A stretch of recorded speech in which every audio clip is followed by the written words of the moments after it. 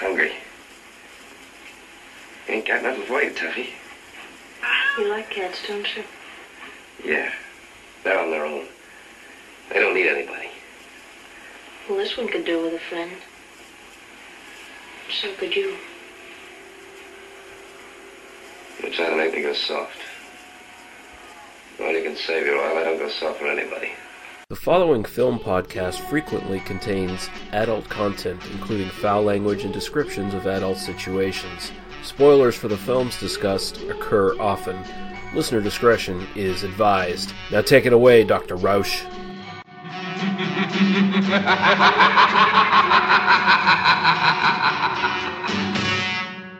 They must be destroyed on sight.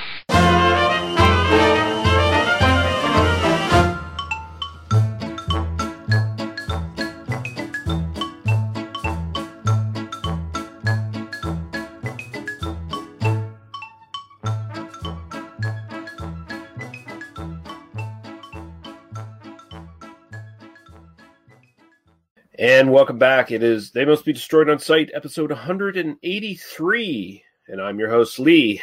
Looks like you've been on a hayride of Dracula, Russell. And I'm joined by my co-host, Daniel. I don't go soft for anybody. Harper, how you doing, sir? With that introduction, there's really nowhere else to go. Currently not soft. That's true. Hayride with Dracula. I missed that line. That's a good line. Yeah. No. Yeah. When Veronica Lake gets to Laird Krieger's nightclub, and I believe and talks to one of the girls there, and she's like, "What happened to you? You look like you're in a hayride with Dracula." And she's like, "Pretty much." So yeah, this is the start of Jeff Williams month. So we're going to be going through some selections from him, his recommendations he's been giving us over the, I don't know, it's been more than a year now, I think, hasn't it? Maybe it's been a while. He's been giving us a lot of recommendations. Yeah, so we're going to be looking at two of them tonight. We're going to be looking at This Gun for Hire from 1942, and we're going to be looking at Woman They Almost Lynched from 1953. But before we get into that, I will just mention briefly, I was on the latest episode of Movie Melt, where we covered Winter Beast, which is a crap classic that took years to make and not a lot of money.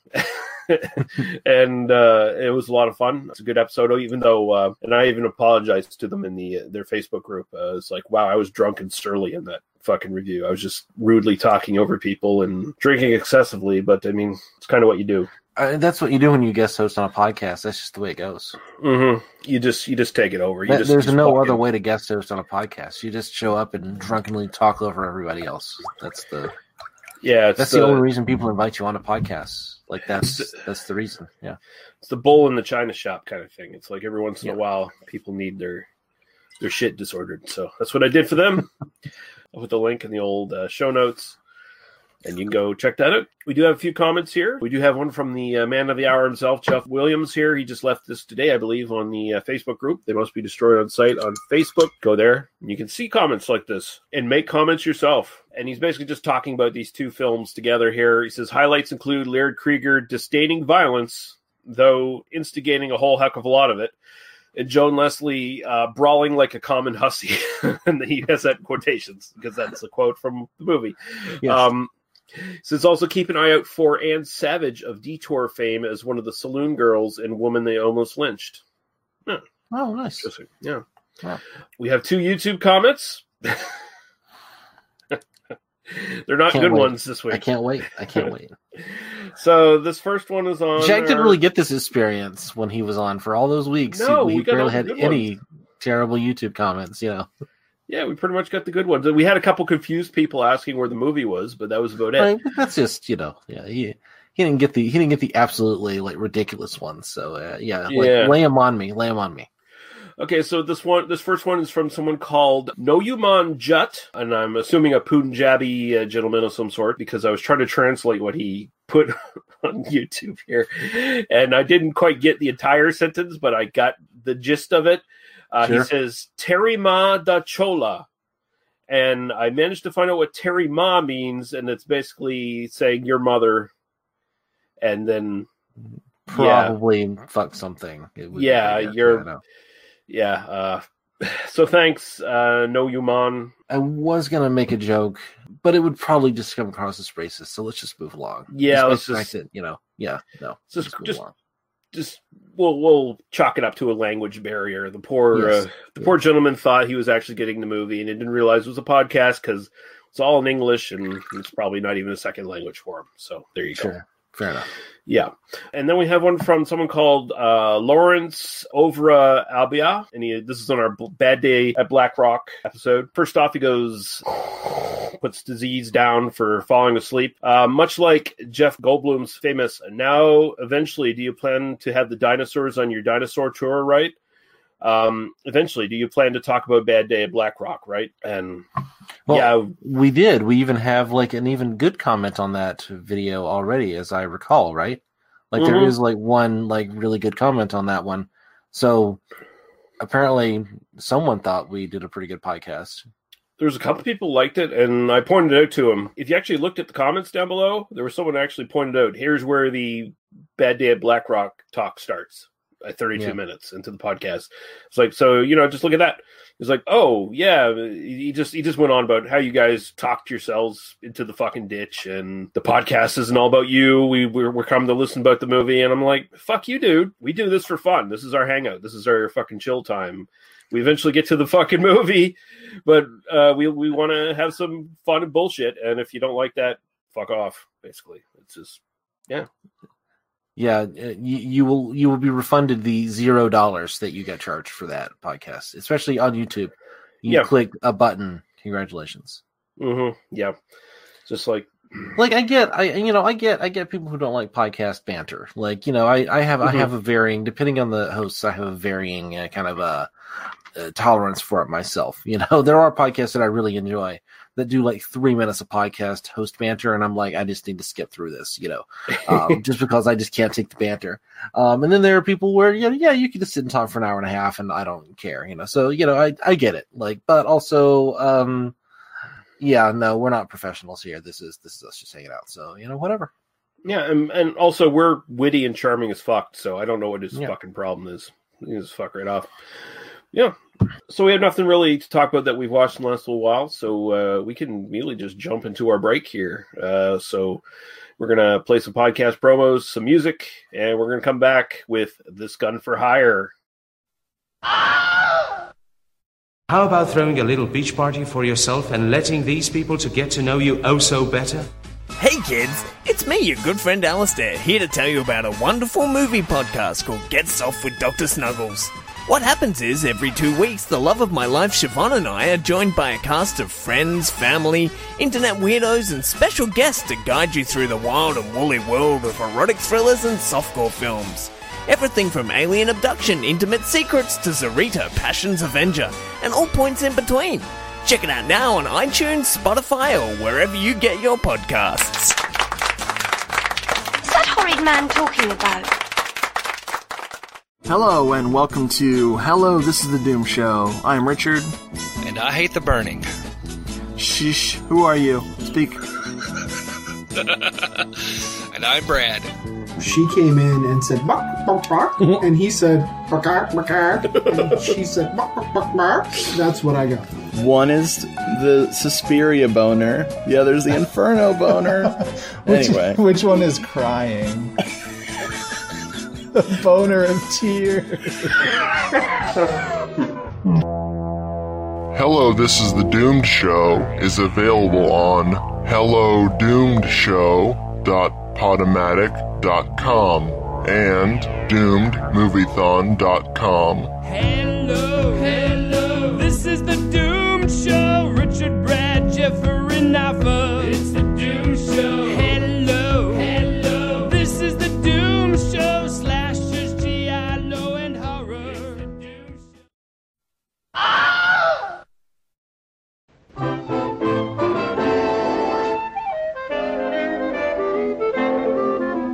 I've got you right where I wanted you, dangling on my lawn. I've got you, and I'm enjoying it fine.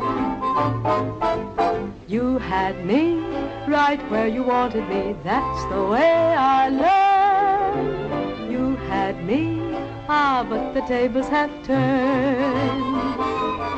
I was 1 out of 50 in your address book. Oh, what a spot you had me in. But today you're the sucker for the shiny hook, and you'll never wriggle off. You can bet your bottom fin that I've got you right where I wanted you, dangling all my life. I've got you, and I'm enjoying it fine. 'Cause I'm not yours anymore, you're mine. 'Cause I'm not yours, you're mine.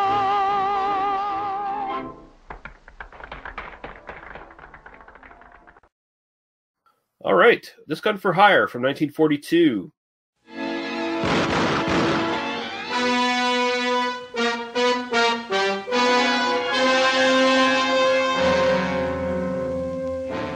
Copper's girl. Who told you that? He was here looking for you, and you'd better stay away from me.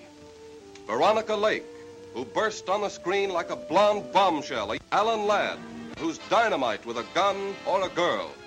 Together, they blast all screen traditions in This Gun for Hire. Drama-packed story of Philip Raven, whose search for vengeance on the man who betrayed him puts 100 policemen on his trail and forces him to hide behind a girl. Watch it, Copper. It's Raven. Do what he says. You stay where you are. There's a dragnet out for you, Raven.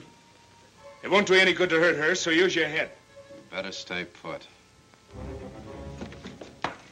Who trusts anybody? You couldn't very well complain to the police, could you? I'm my own police. What would you do? First, I'd find out who you're stooging for. And I'd give him what I gave Baker. Don't I? I can't stand violence. Then I'd whittle off a little of that blubber. You still want that stuff from Gates? Of course I do. Help me out of here and I'll get it for you. What was that hot air last night? That flag wave.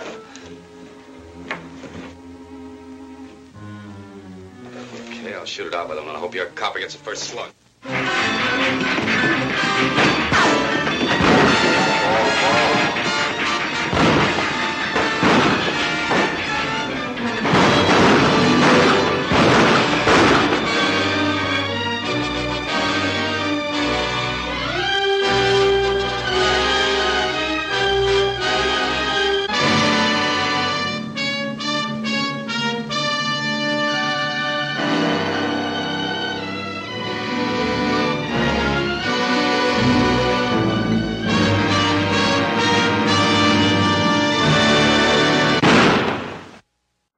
Directed by Frank Tuttle, who did a million films. I don't think I've seen any of his other films, but he's done a million of them. I see the name and I just think Brazil. Yeah. I noticed a lot of the like actors and directors and writers and stuff in these two movies we did. They all pretty much started like in the silent era, and so they did a shit ton. 1922. Wow, and this is selected filmography. That's amazing. Yeah. Written by Albert Maltz, W.R. Burnett, and this is based on a novel by Graham Greene, and Frank Tuttle even had a little bit say in the script here as well. So this is starring the lovely Veronica Lake as Ellen Graham, Robert Preston as Michael Crane, Laird Krieger as Willard Gates, Alan Ladd in his first sort of big featured role. He'd done like 30 or 40 fucking films before this. In just like bit parts and stuff. And this was the one that launched him as Philip Raven. Tully Marshall as Elvin Brewster. Mark Lawrence as Tommy. Olin Howland as Blair Fletcher. Roger Imhoff as Senator Burnett. Pamela Blake as Annie. Frank Ferguson as Albert Baker. Victor Killian as Drew. Patricia Farr as Ruby. And Harry Shannon as Steve Finnerty. Synopsis here from Rob Crawford on IMDb. Hitman Philip Raven, who's kind to children and cats, kills a blackmailer and is paid off by trader William Gates in hot money. Meanwhile, entertainer Ellen Graham, girlfriend of police Lieutenant Crane, who's after Raven, is enlisted by a Senate committee to help investigate Gates. Raven, seeking Gates for revenge, meets Ellen on the train. The relationship gradually evolves from that of killer and a potential victim to an uneasy alliance against a common enemy. And yeah, that's fair. That's pretty good. Yeah. The story is like exceedingly simple on the surface, and then there's like a lot of like stuff going on in the background, just espionage and intrigue-wise. There's a lot of convenience where it relies a lot on, like, there are kind of 4 people that matter. And they just sort of like, oh, I just happen to be on the train next to like this other major character, you know, and you just have to kind of go with that, you know. It just sort of accepts that this is real. Once you accept all of that and just kind of take that as like, okay, this is the story we're watching, I think it basically works. But you do have to accept, like, there's a whole lot of convenience that's just built into this.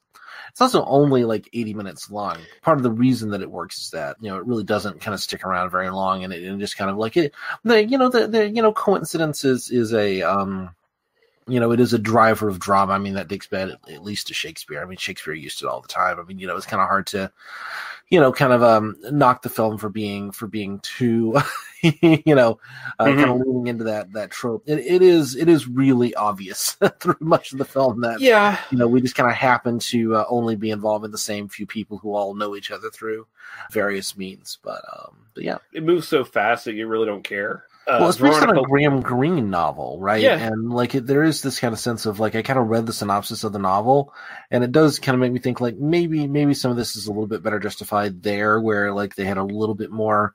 There's a little bit more connective tissue, and it seems like maybe like some things have just been kind of changed, and it's just kind of been made more efficient. But sorry, go ahead. Yeah, and like I said, it moves so quick. It's so basically short comparatively to a lot of the stuff that you just don't really care in the end. Like it just brushes by you from scene to scene, and it's like Alan Ladd and Veronica Lake are so interesting together. Even when fucking Alan Ladd is spewing out like really bad dialogue at times, like some of it's pretty bad. I guess maybe it sounds fresh in 1942 to some degree, but after just seeing so many noir films, and I guess you got to kind of forgive it for that, because this is kind of almost the DNA of noir films right here. This is fairly early for noir, really. I mean, it's you really don't get like kind of true noir for another few years, I guess. I mean, I don't know, we can kind of define what noir means. It feels very kind of detective film. I mean, but it doesn't really feel very strongly. It doesn't borrow of those tropes. It's a little bit more complex, a little more nuanced. It's not kind of giving us that same kind of like black and gray morality stuff. There's a little bit of that, but it reminds me a lot. I mean, just kind of functionally, it's a bit of a stage play, I could see this kind of working on the stage again, because you only have really like a handful of characters that matter. I think some of the staginess of it would kind of work better if you were seeing it, again on a stage where, you weren't thinking like, so how do these people just happen to know each other? Yeah, this was done as a radio drama afterwards too. Yeah. So, yeah. It's also like, I feel like the first half is sort of just getting the pieces into place, and that just sets up sort of the essential drama, which is, sort of the Alan Ladd, Veronica Lake, and their relationship. And that's really where the heart of the film is. Cause like for the first, 40 minutes or so, I was really kind of sitting there and just like, okay, this is fine. I mean, there's a lot going on. This is interesting, but it's not anything, it just it feels like it's kind of just going through the motions. There's a lot of, the roughness in terms of the character work and the roughness in terms of the kind of the plot mechanics. It does kind of feel like, it is just a little bit paint by numbers. And then once you really get those two characters together and you kind of start building that relationship, that's when the film really starts to shine. And that's when you realize, no, this is the thing that we were going for. And it does, again, in a more sort of modern sense, it does seem like if you were going to remake this, you would basically just cut most of that first 40 minutes and then like make the whole film, 90 minutes of that kind of latter sequence and kind of give that more weight. And that would also mean you could cut a lot of the coincidence, which is really just kind of there to justify the second half in a lot of ways. Yeah, and I say this is like the DNA of noir because there's definitely like stuff here that I picked from Le Samurai, like years and years later. Like you can see a lot of stuff here, sort of really influenced sort of the French New Wave stuff that came, like 20 years later. The opening shot is, I believe it's the opening shot with Ladd in his room, and he's got the pet cat or whatever. Yep. Just like Alain Delon in Le Samurai has his pet bird, and he's in his room in the opening shot, and he's very much the same kind of ruthless killer too. Like Lad don't like people. Like he's No, he does has not. he has no regard for people at all. Like he likes cats, and he feels sorry for the little girl in braces, but you only learn that's because he's kind of a cripple himself in a way. Like once you learn his past, you kind of get where he's coming from, even though it's still like, yeah, you're a guy I can't really get on your side at all. Right. And the movie doesn't really ask you to get on his side. He's kind of a free radical in the whole thing in a way. He's not the traditional hero. He's the anti-hero. I guess one of the guys who wrote this, I think it's W.R. Burnett, who did the screenplay. I think he was known for doing a bunch of anti-hero stuff. I think he actually wrote the novel Little Caesar that the film was eventually based on, if I'm not mistaken. Right. Should have wrote that in my notes, but yeah, it's in that character that you get the clearest kind of noir idea, because he does feel like he's kind of ripped out of, I don't want to say a better movie, but like a different movie. It feels like there's a whole movie focused on this guy. It does just feel like there's a little bit, again, a creaking plot in that first half that sort of sets up, who this character is, and we don't necessarily need that. And a pure version of the story would just kind of like eliminate like 90% of that and just kind of give us that relationship a little bit more.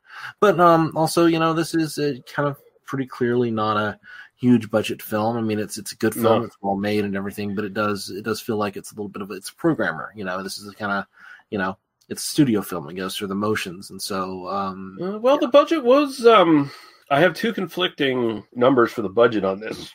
Excuse me, 500,000 or 512,000. Actually, I have it down to the cents. $512,423.16, which isn't super moderate. No, 1942.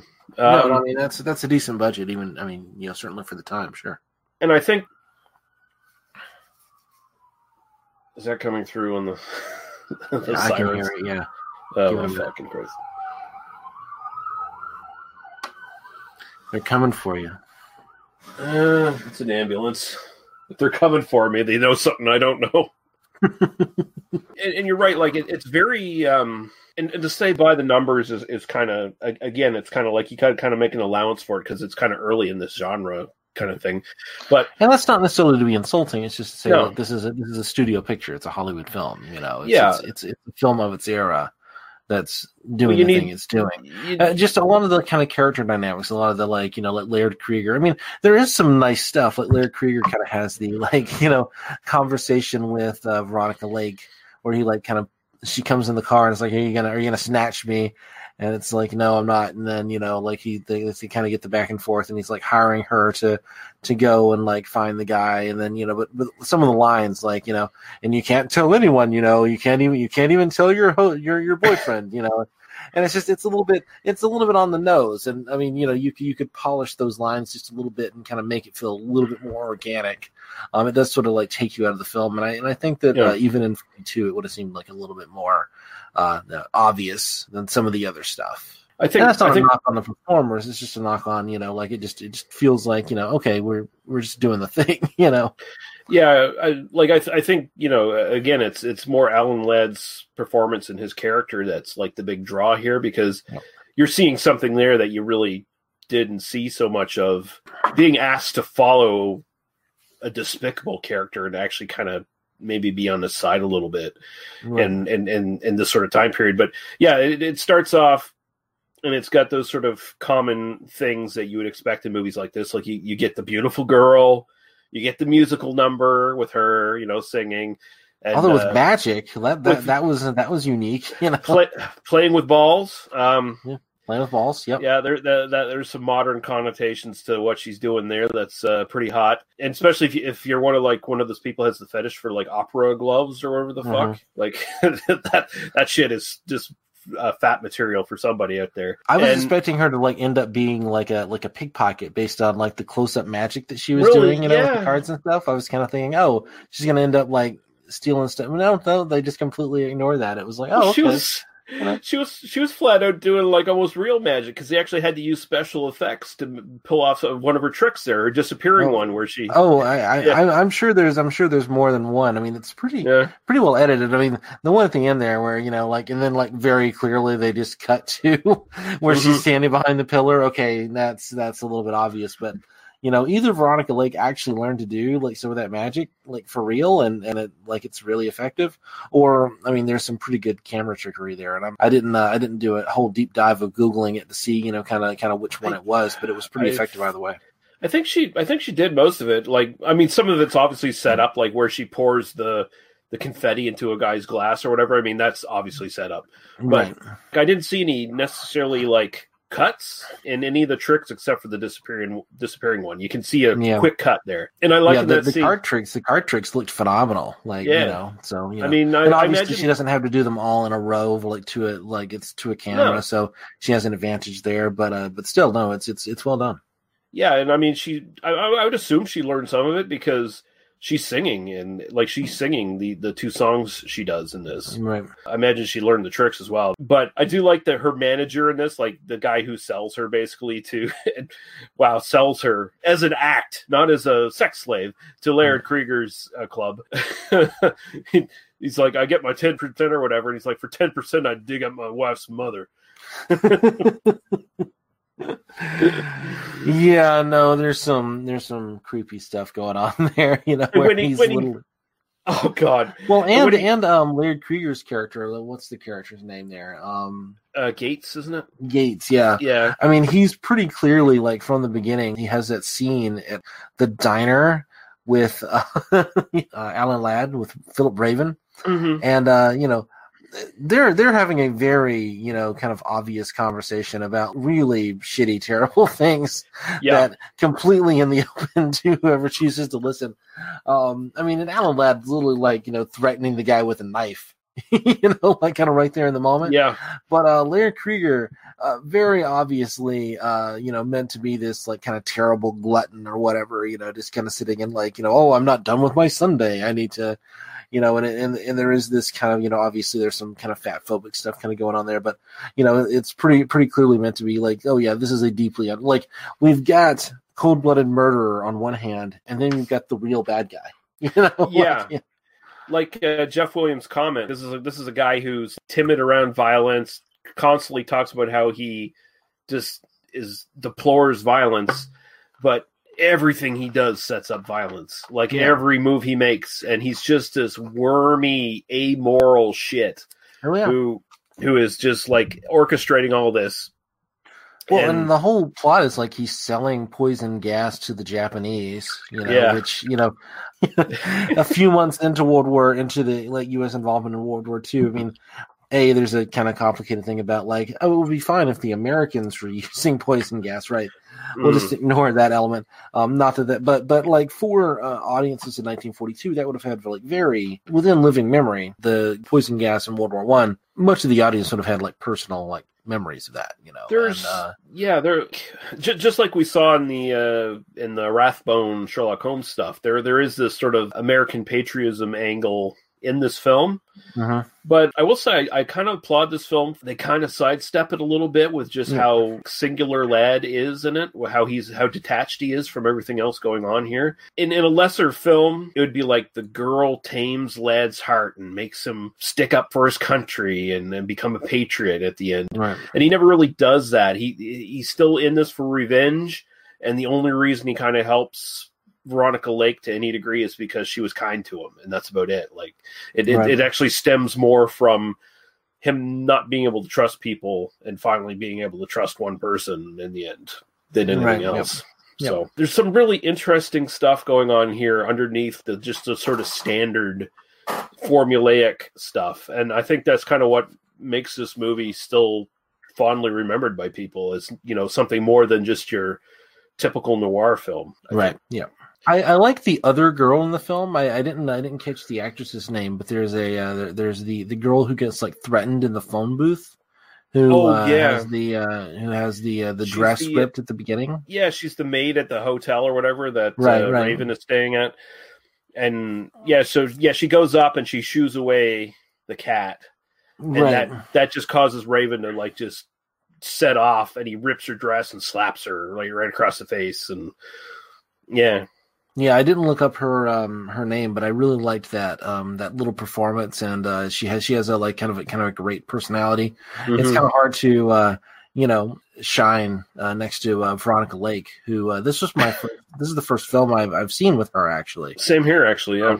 And this will not be the last. I think she's quite good. But I did want to I want to highlight that performance, despite the fact that I did not look up the actress's name, and I'm a terrible person, basically. Seeing Veronica Lake here for the first time really definitely makes me appreciate Kim Basinger's performance in LA Confidential. Like, it's like, yeah, I get it. Like, that just fits. Everything fits. Well, it's interesting that Lake, kind of like later on, by the late 40s, early 50s, I mean, she was just kind of known as like she kind of descended into alcoholism and just, was kind of having some personal problems. And I mean, if anything, she's better remembered as a pinup than as an actress. But she's really good here. And I think that, it is kind of a shame that, I mean, she didn't live for many, many decades. I mean, she lived into the 70s, I think.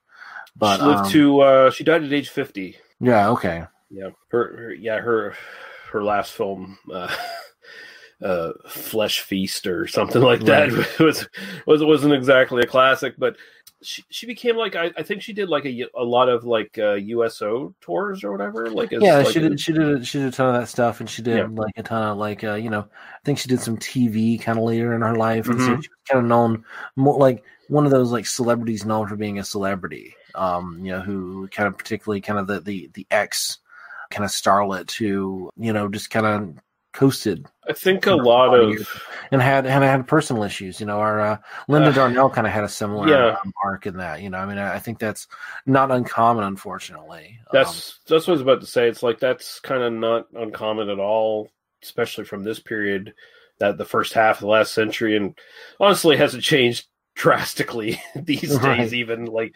it's actually only feels like it's been getting better in the last like 20 years, maybe more than anything else. Yeah, seeing a woman have a career beyond age 30 of any significance, kind of a rare thing back then. Like, it's just like, okay, yeah, you can transition into TV or something, but we're not putting you on the screen anymore. Like, right.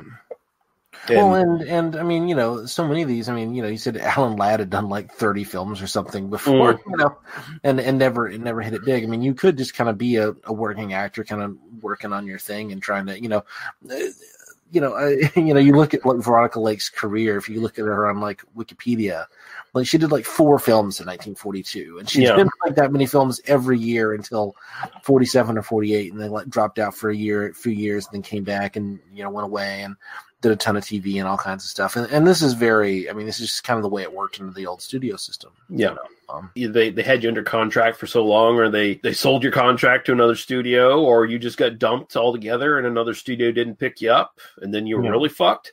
Or, like Ronald Reagan testified against you and called you a communist, and you didn't have a career for like 20 years.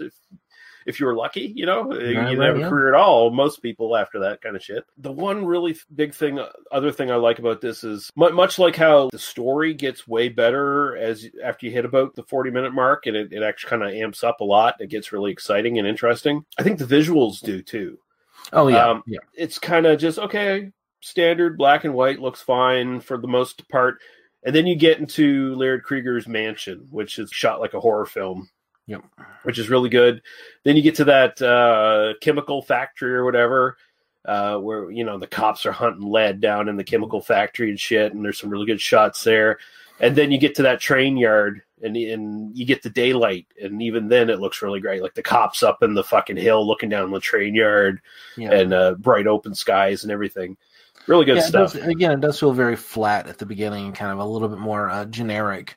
But then it really is. I mean, it's kind of hard to it's kind of hard to kind of make that determination, but like maybe it's kind of deliberate to sort of like lull the audience into kind of thinking they know what they're watching until, you know, kind of the shifts change, the thematic change in the midway point. You know, maybe that's on somebody's mind. You know, it's kind of hard to know. You know, 70 years later. Yeah, I mean, who knows? There's not really documentation on you know, kind of the background of a lot of this stuff. But I mean, even if it was a happy mistake, it's great because like even at the end there in that in the office building for the chemical company or whatever, with all the marble architecture and stuff, and then they get to the old man Brewster in his fucking wheelchair, that fucking monster who's been like orchestrating this whole fucking espionage, selling secrets to the enemies stuff, and dies from a heart attack in his chair, and Ladd's like got cheated out of that too. Like he didn't get to kill him, he didn't get to shoot the old man in the head. Right. No, I like this a lot. It's flawed, but it is. I think it's rightly so considered like a classic of the genre, in the sense that it just kind of forecasts what's coming for better films, I'd say. Yeah. No, it's definitely worth a watch. It's you know, $4 rental on Amazon if you're so inclined, and yeah, check it out. So, like I said, budget was around $500,000, give or take. Box office, I have two different conflicting for this as well. The biggest number is $1 million in theater rentals, so at least it made its money back. It doubled its money basically on rentals. From Alan Ladd's biography, apparently, someone claims there's about $12 million in ticket sales outside of that. So okay, maybe that's a very tenuous source, I assume. But you know, whatever. Maybe that's adjusted for inflation. Who knows? I mean, you know, like nobody's really tracking like ticket sales until the early '80s, basically. You know, that's not a thing. You know, I'd greatly question who would know to find those numbers anywhere in like the first half of the last century. It's like, I mean, it wasn't publicized. It's just not a thing. Except for like the biggest movies of their era, you know, like where we kind of like where it would end up in the press, where it was something where it's advertising. Right. Yeah. DVD info for this Universal Studios DVD in 2004, or you can get the Shout Factory Blu-ray from this year. Just came out. So nice. That's good. And I actually, this one I just rented on YouTube too. You could just do that if you wanted to. Yeah. So, yeah. A lot of these are available. I mean, I like the Amazon interface, so I tend to use Amazon. So you know, but yeah, no. Yeah. Give Jeff Bezos a little bit extra money. That's a thing. You know, go ahead. You monster. And two trivia things I'll just mention here before we get into this. Lake and Ladd, from this pairing, they went on to do The Glass Key in 1942 and The Blue Dahlia in 1946. And they also appeared in the Star Spangled Rhythm, 1942, Duffy's Tavern from 1945, and Variety Girls from 47, and Saigon from 48, all Paramount Pictures. So this was all studio system stuff. They hit it off with this, and they're like, hey, we got something here. Let's keep these two going together on a lot of shit. And they're great together. It's very clear watching this. Like, oh yeah, we need to make like 8 movies with these two. That's this was also remade in 1957 as Shortcut to Hell, and this was the only film that James Cagney directed.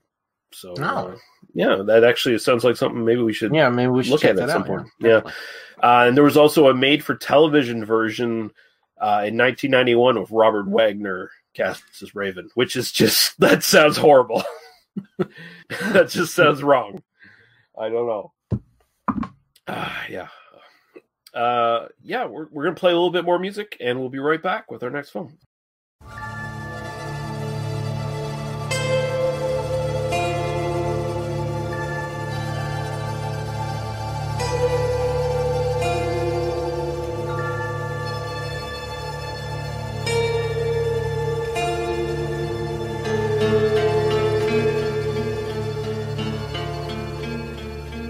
How strange,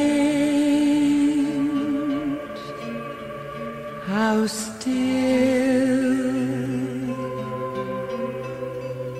I seem to be losing my will. An angel is breathing on me,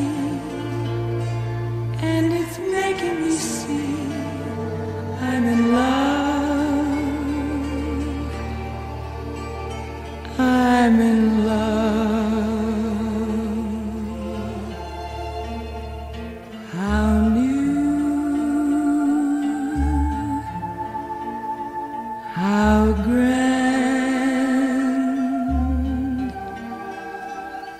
An angel is touching my hand.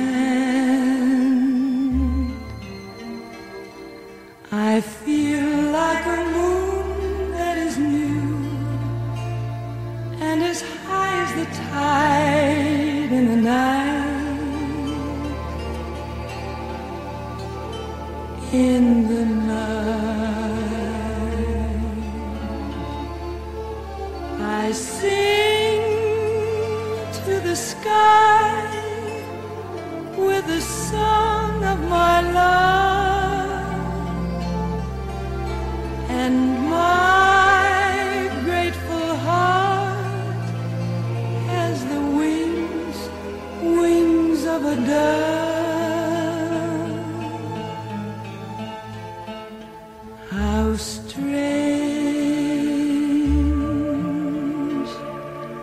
how dear to know that an angel is so near, an angel that's touching my cheek, and it's making me weep with the joy of my love for you.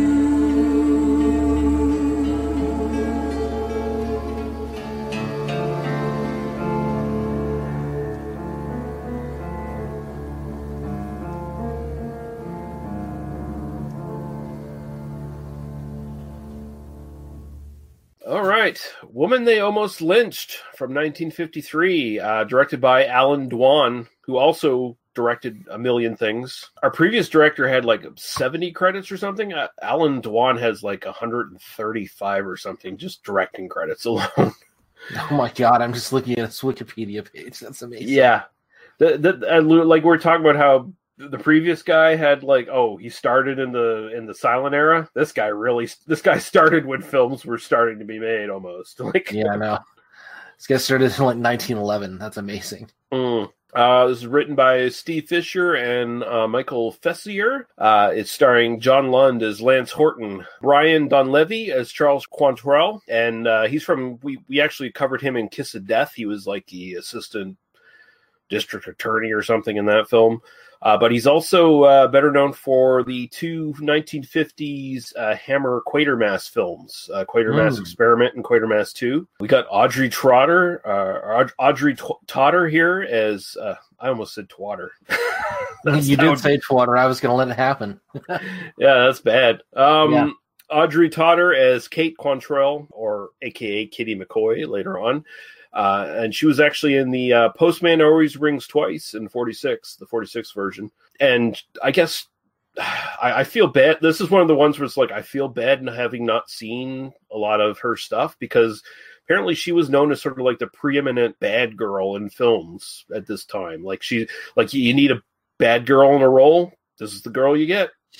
Angelina Jolie, well, the 2000s Angelina Jolie of her era. There's a really strong vibe of that here. She's amazing in this film. Like those sharp features and that attitude. Yeah, it works. And those leather pants. Yeah. Oh, geez, I forgot to mention too in the previous review how Veronica Lake, she does her second number there in that fisherman's suit, which is basically just a lettered dominatrix suit, really. Oh yeah, definitely. There's a lot of eye candy in these two films. Anyway, we should move on. Yeah.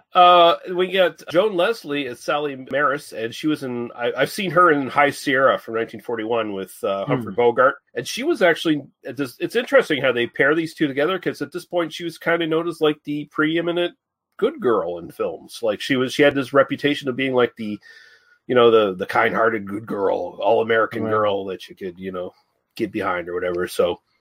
we have Ben Cooper as Jesse James Brown, not that James Brown, just some white guy named James Brown as Frank James. If I was with these two actresses in 1953, I would definitely be like, I feel good. I feel good. Get down. We're going to hell. It's okay. It's all right. It's fine. Even our atheist souls will go to hell. Nina Varla as Mayor Delilah Courtney. Ellen Corby as first townswoman.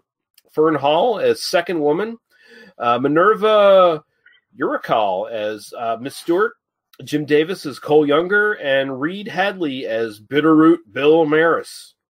And we have a synopsis here from Nuffs 68 on IMDb. Laying on the Missouri-Arkansas border, the neutral border city, its female mayor and city council take no side in the ongoing Civil War, and they're prepared to hang any troublemaker, Yankee or Confederate, who stirs the town folks up. Yeah, okay, that's bad. that doesn't cover shit, really. That covers like the first 5 minutes. The first 7 minutes of this film, including credits. that's the first 7 minutes of smash you over the head exposition to explain what this film is about. Right. And we'll get into that, but yeah. So, Daniel, what are your general thoughts on this one? Here's where I land on this one. There are dudes in this film. ... It's basically a trifecta, a trio of brilliant women in the film. With our mayor, with the bad girl and the good girl. I love the dynamic among those three. Yeah, there's some eye candy, sure. Of like, dudes carrying guns or whatever, but the film isn't really about them. I like the dynamics here. I think they some weird lost cause politics going on with the Civil War. This is kind of in that era when the film industry didn't quite. Well, I think the culture at large was just sort of like papering over some of the Civil War memories, and it's kind of like, oh no, there's no reason to talk about like Black people when we're talking about the Civil War. The Confederacy is a part of our rebel spirit and history, and it should be applauded for that. That's the only thing that we need to know about the Civil War. It kind of it works on that level. I think it's got some kind of interesting things kind of going on there. If you just kind of forget that it's about the American Civil War and just kind of go, oh, it's just about a war. We're just in no man's land. It's completely apolitical. Yeah, no, I love those three performances. I do really like the film. I do like the structure of it. I do think that it's got a whole lot of really strong performances in it. It's got a lot of sort of interesting dynamics among the characters, to where it is, it is kind of like, people from two different sides, and they're kind of learning to kind of work together. They're learning to love each other. And it's a little bit of a hackneyed plot, but it really works based on just how well it's executed. It's definitely not boring.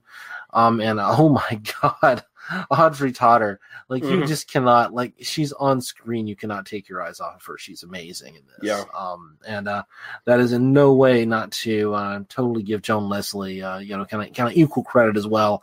She's less flashy, but I think she's also phenomenal and obviously lovely and all that other stuff. So yeah, no, I really enjoy this. The one thing for me is that I watched the YouTube version, and I watched it on my nice big television, which is nice, except for it kind of looked like shit.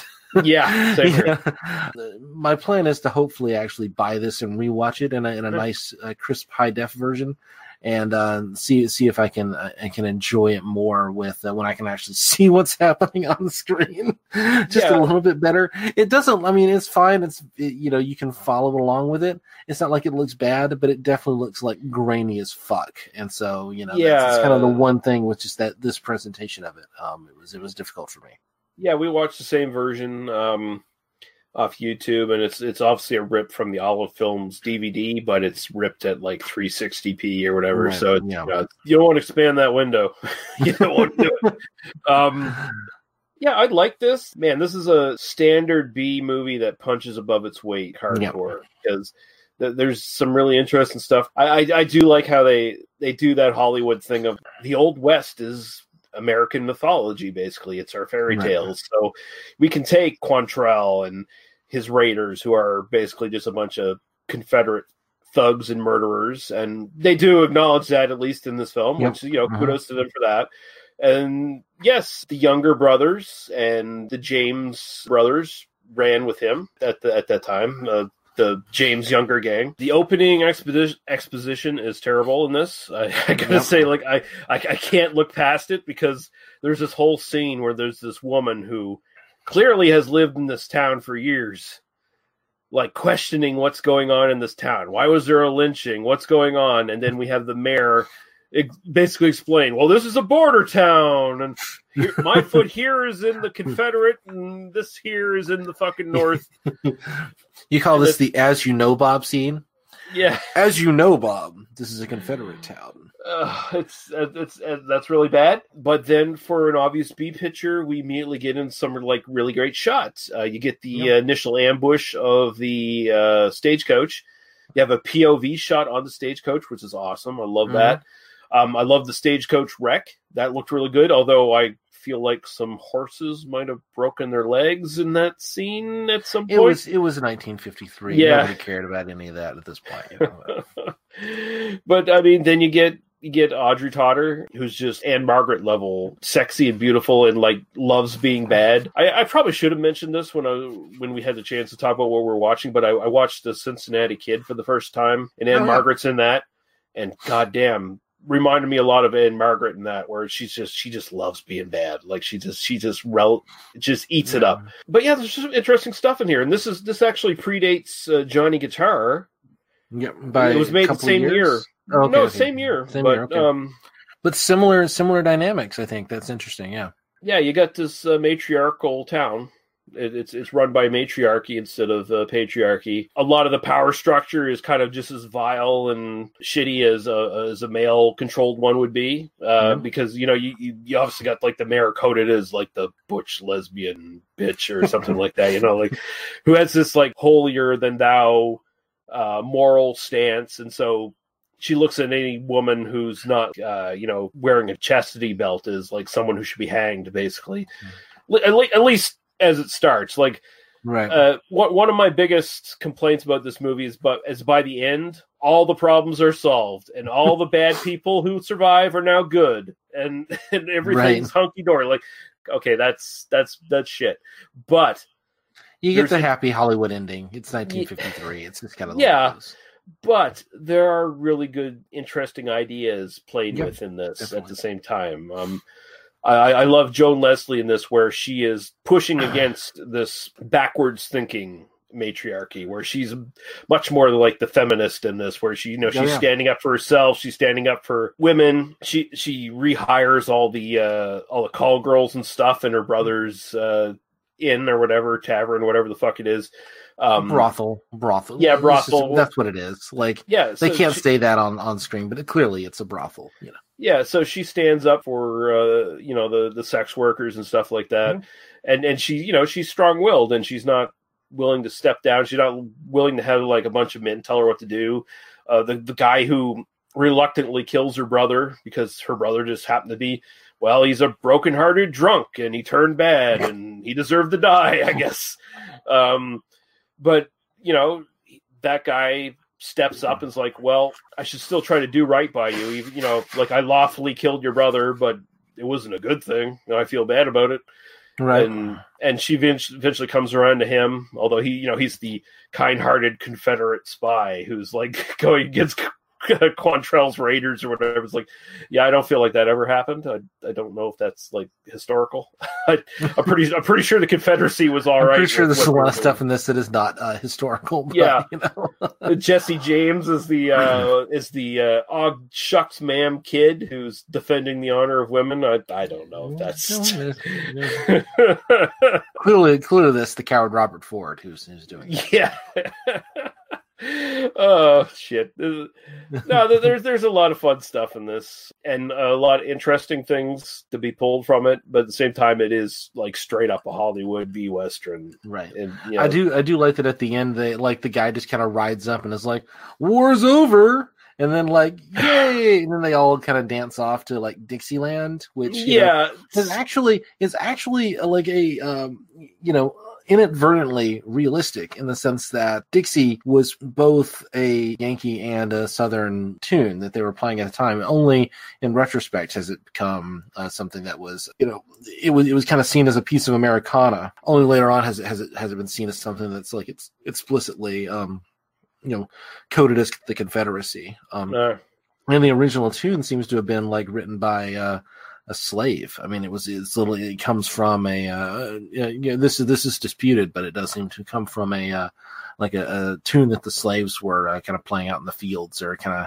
after, in the evenings. I'd have to look up the details on that. I don't remember exactly, but so anyway, there's kind of a complicated history there around that. But I thought that was kind of both kind of a cringe moment and also like, well, yeah, no, if both sides are kind of using that, song historically, it kind of makes sense. We're going to kind of come together. It's also, basically the narrative of Birth of a Nation. If you've seen Birth of a Nation, where, like the real sin of the Civil War was like, keeping all the white people apart, brother against brother, as opposed to, slavery, etc. And the blacks had something to do with that.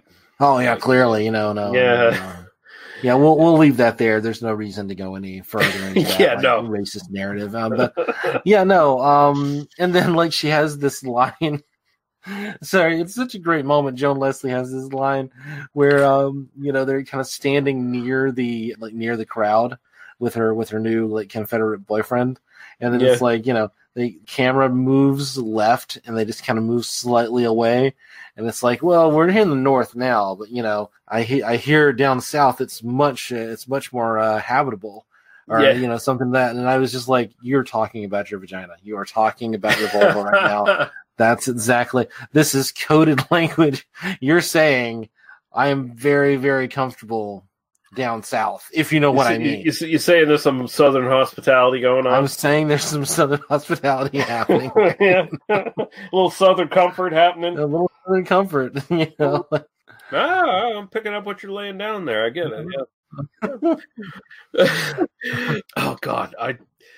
There was one moment in this that just made me laugh out loud. And it's not meant to be funny. It made me laugh out loud. So Joan Leslie's brother gets gunned down. She hears it from upstairs. She comes running down, sees her dead brother. Who killed him and all this shit? It's like, I killed him, and I'm sorry about that, and I'm gonna have to protect you now, and all this shit. And then the bartender walks up to Joan Leslie, who now owns the bar. Right. It's like, well, might as well get the fucking night going. Let's start serving some drinks and start getting shit on. It's like he just picked, like, his boss just got murdered. His new boss is here. It's like, well, let's get it on. That's just a man who's like very focused on like pleasing, on bringing in revenue right there. It's like, well, the new boss is here. You better not like fuck up now. I need to be bringing in money immediately. No, I love the scene where the guy's like, oh no, I'm gonna protect you. I'm gonna be around. I'm gonna make sure you're safe. And she's like, well, I could just kill you. And so where did you get a gun? It's like, I could find one if I needed one. And he like tosses her the pistol, and then he starts pouring a drink. And she just like fires right at the shot glass, and then she throws the gun back to him. It's kind of an amazing little, again, that sort of like girl power, like proto-feminist thing. If this happened, if this was made today, like, it would be considered, a bunch of SJW cucks, right. made this movie, no. Someone would be complaining. Some would be like, oh, someone pushing their Mary Sue's on us and shit like that. Like, just shut up. You might as well give her purple hair and a nose ring, You sure this isn't a Marvel movie with all those fucking Mary Sue's and fucking cucks and shit? Oh my God, Angelina Jolie as Kate Quantrill and Brie Larson as Sally Maris. Yeah, that works. Remake it, Hollywood. George Clooney as Maris's brother, as the drunken fucking owner who gets gunned down, doing his full "Oh brother, where art thou?" Yeah. Yeah, that's one of his little cards he could pull out. Yeah. Who would be the racist Mexican fucking servant? Let's just cut that character. Yeah, let's cut that character. That might be a problem. That might be a problem. Louis Guzman. Louis Guzman. Oh, Louis Guzman. No, Danny Trejo. Danny Trejo. I would cast Danny Trejo, but that man cannot move anymore. Like, Okay. I don't want to diminish him, but like the man cannot move anymore. Yeah, Guzman, fucking Guzman, just fucking rocking it and bringing some dignity and pathos to a throwaway character in this movie, who's just like the comedy Mexican. Oh no, señorita, don't do that. It's like, Michael Pena would be good as well. There you go. That's actually a better choice. Yeah, that works. Who do we get to play the Butch Mayor? That's the Kathy Bates, Melissa McCarthy. Yeah. If you're going younger, yeah. Oh, if you want to go like super radical or something like Queen Latifah or something like that instead. Like, this border town's run by a black woman, motherfucker. How do you like that, Confederates?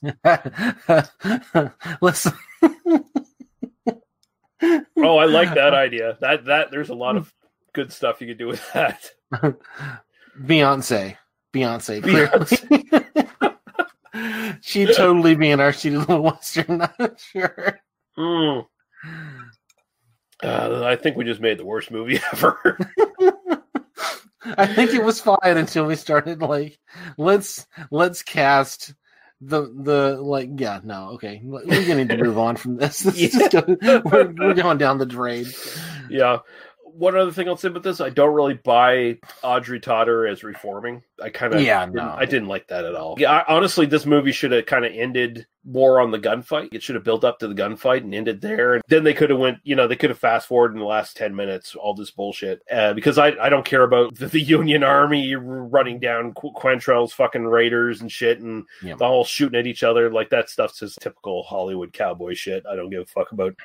You got to put it in there. It's part of your action stuff. It's also, I mean, this is 90 minutes, which it's not long, but it was kind of long.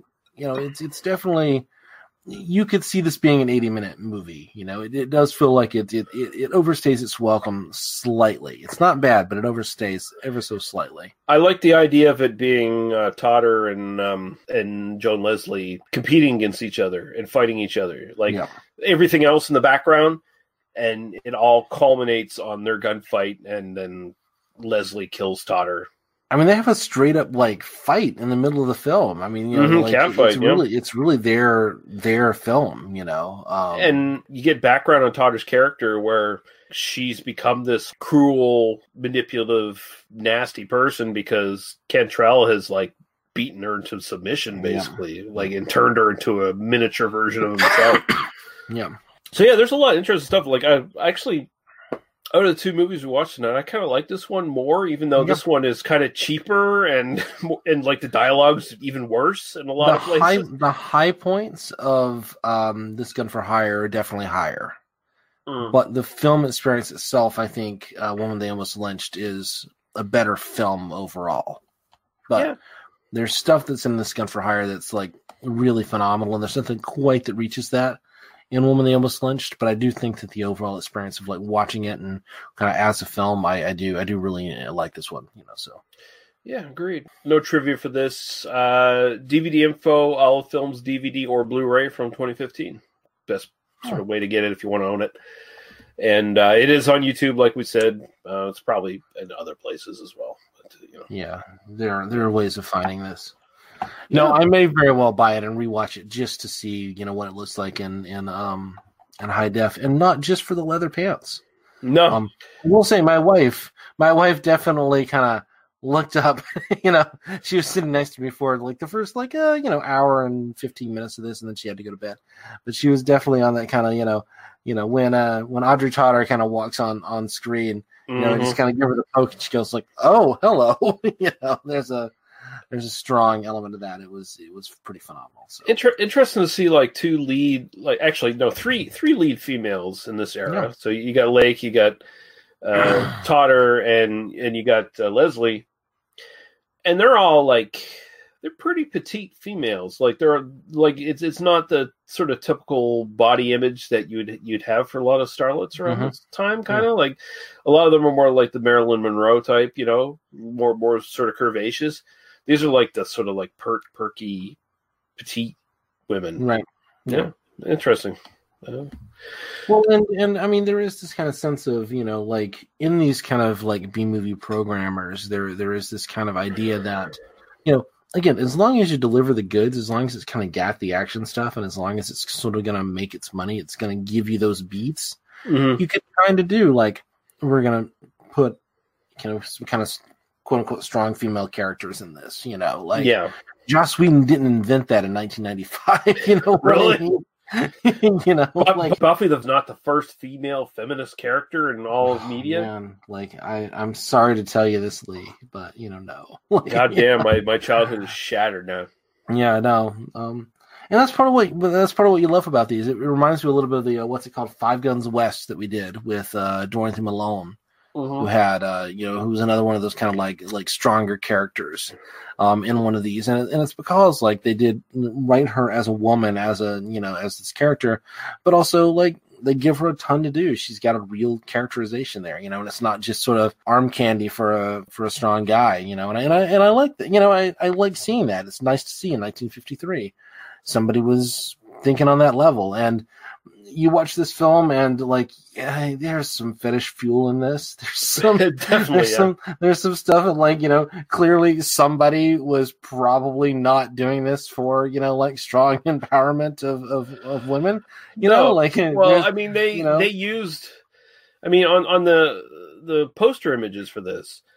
They have Totter all over this, and they have her with like bigger breasted on the actual poster image, and the like cleavage just flowing out. Like she's not a super like fucking D cup or anything. Like, and she's she's perky and attractive and everything, but she's never in this movie do I recall her showing cleavage or anything like that. No, there's nothing like that in the film. No, and in the there's another poster. There's the one that's sort of like on the Wikipedia page where there's a broadsheet. It's a little bit of a wider, and you get a shot of the Joan Leslie on a horse, like about to be lynched scene, and that's got some like fetishy elements. And this is that era. This is just, I mean, you could kind of play with those images, but you couldn't ever admit that that's what you were doing, And it's funny that like it's in the artwork. They were selling the film on sex, and that's not the film they made. No, which is, I mean, it's kind of buried in the film. I mean, it's not there, but it's definitely not nearly as overt as this isn't the Russ Beyer version. Let's put it that way. No, definitely not. Yeah, no, and Russ Meyer would have had bigger breasted women in that's for sure. Well, yeah, sure, yeah. They all would have had their fucking like cleavage busting out and shit, like the first shot. But yeah, okay, so next episode, we're just going to be covering one film. We're going to be covering A Muck Train from 1989. We're just swerving off the fucking tracks after these two films. We're going straight up Italian B-horror at this point, and It's going to be something. Going to see what the fuck Paul's doing, because we haven't had him on in a while, and I think that'd be right up his alley to get him back on here as well, so we'll be doing that. And until then, Daniel, where can people find you on these interwebs? You can find me on Twitter. I'm at Daniel E. Harper. I also do another podcast, which yada yada. You've heard this before, talking about Nazis, terrible people who, put people on kill lists, and possibly myself got on one yesterday. It's great fun. It's called I Don't Speak German. I Don't Speak German.libsyn.com. Check it out. You can find the rest of our stuff at tmbdos.podbean.com. Find this podcast. You can find all our sort of sub-podcasts that we do. You can find our links to Apple Podcast, Facebook, YouTube, and, go to our Facebook group. Best place to get in contact with us and find out what's going on. Leave suggestions and recommendations for movies to cover.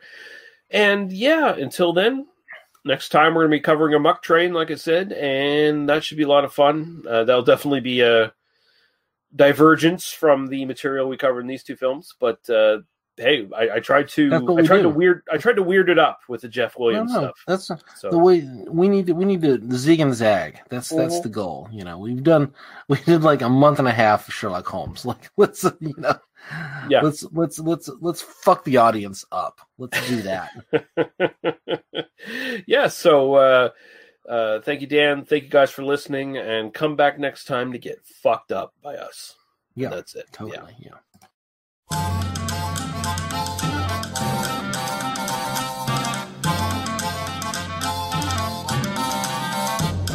Away down south in the land of traitors, rattlesnakes and alligators. Right away, come away, right away, come away. Where cotton's king and men are chattels, Union boys will win the battles. Right away, come away, right away, come away.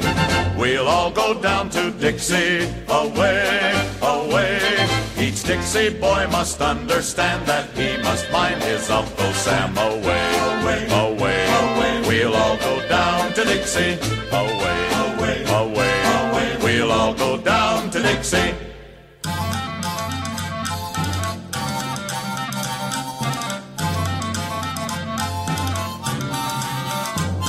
I wish I was in Baltimore. I'd make secession traitors roar. Right away, come away, right away, come away. We'll put the traitors all to rout. I'll bet my boots we'll whip them out. Right away, come away, right away, come away. We'll all go down to Dixie, away, away. Each Dixie boy must understand that he must find his Uncle Sam. Away, away, away. We'll all go down to Dixie, away, away, away. We'll all go down to Dixie.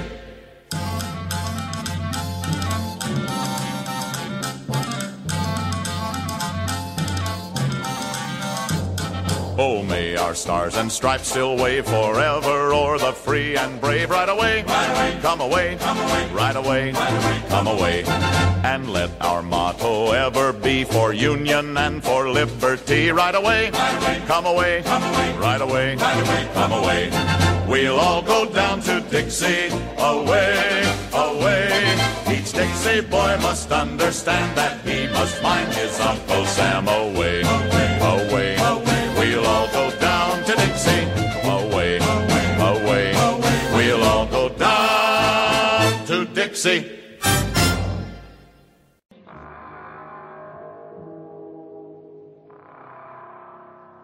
You have been listening to They Must Be Destroyed on Sight.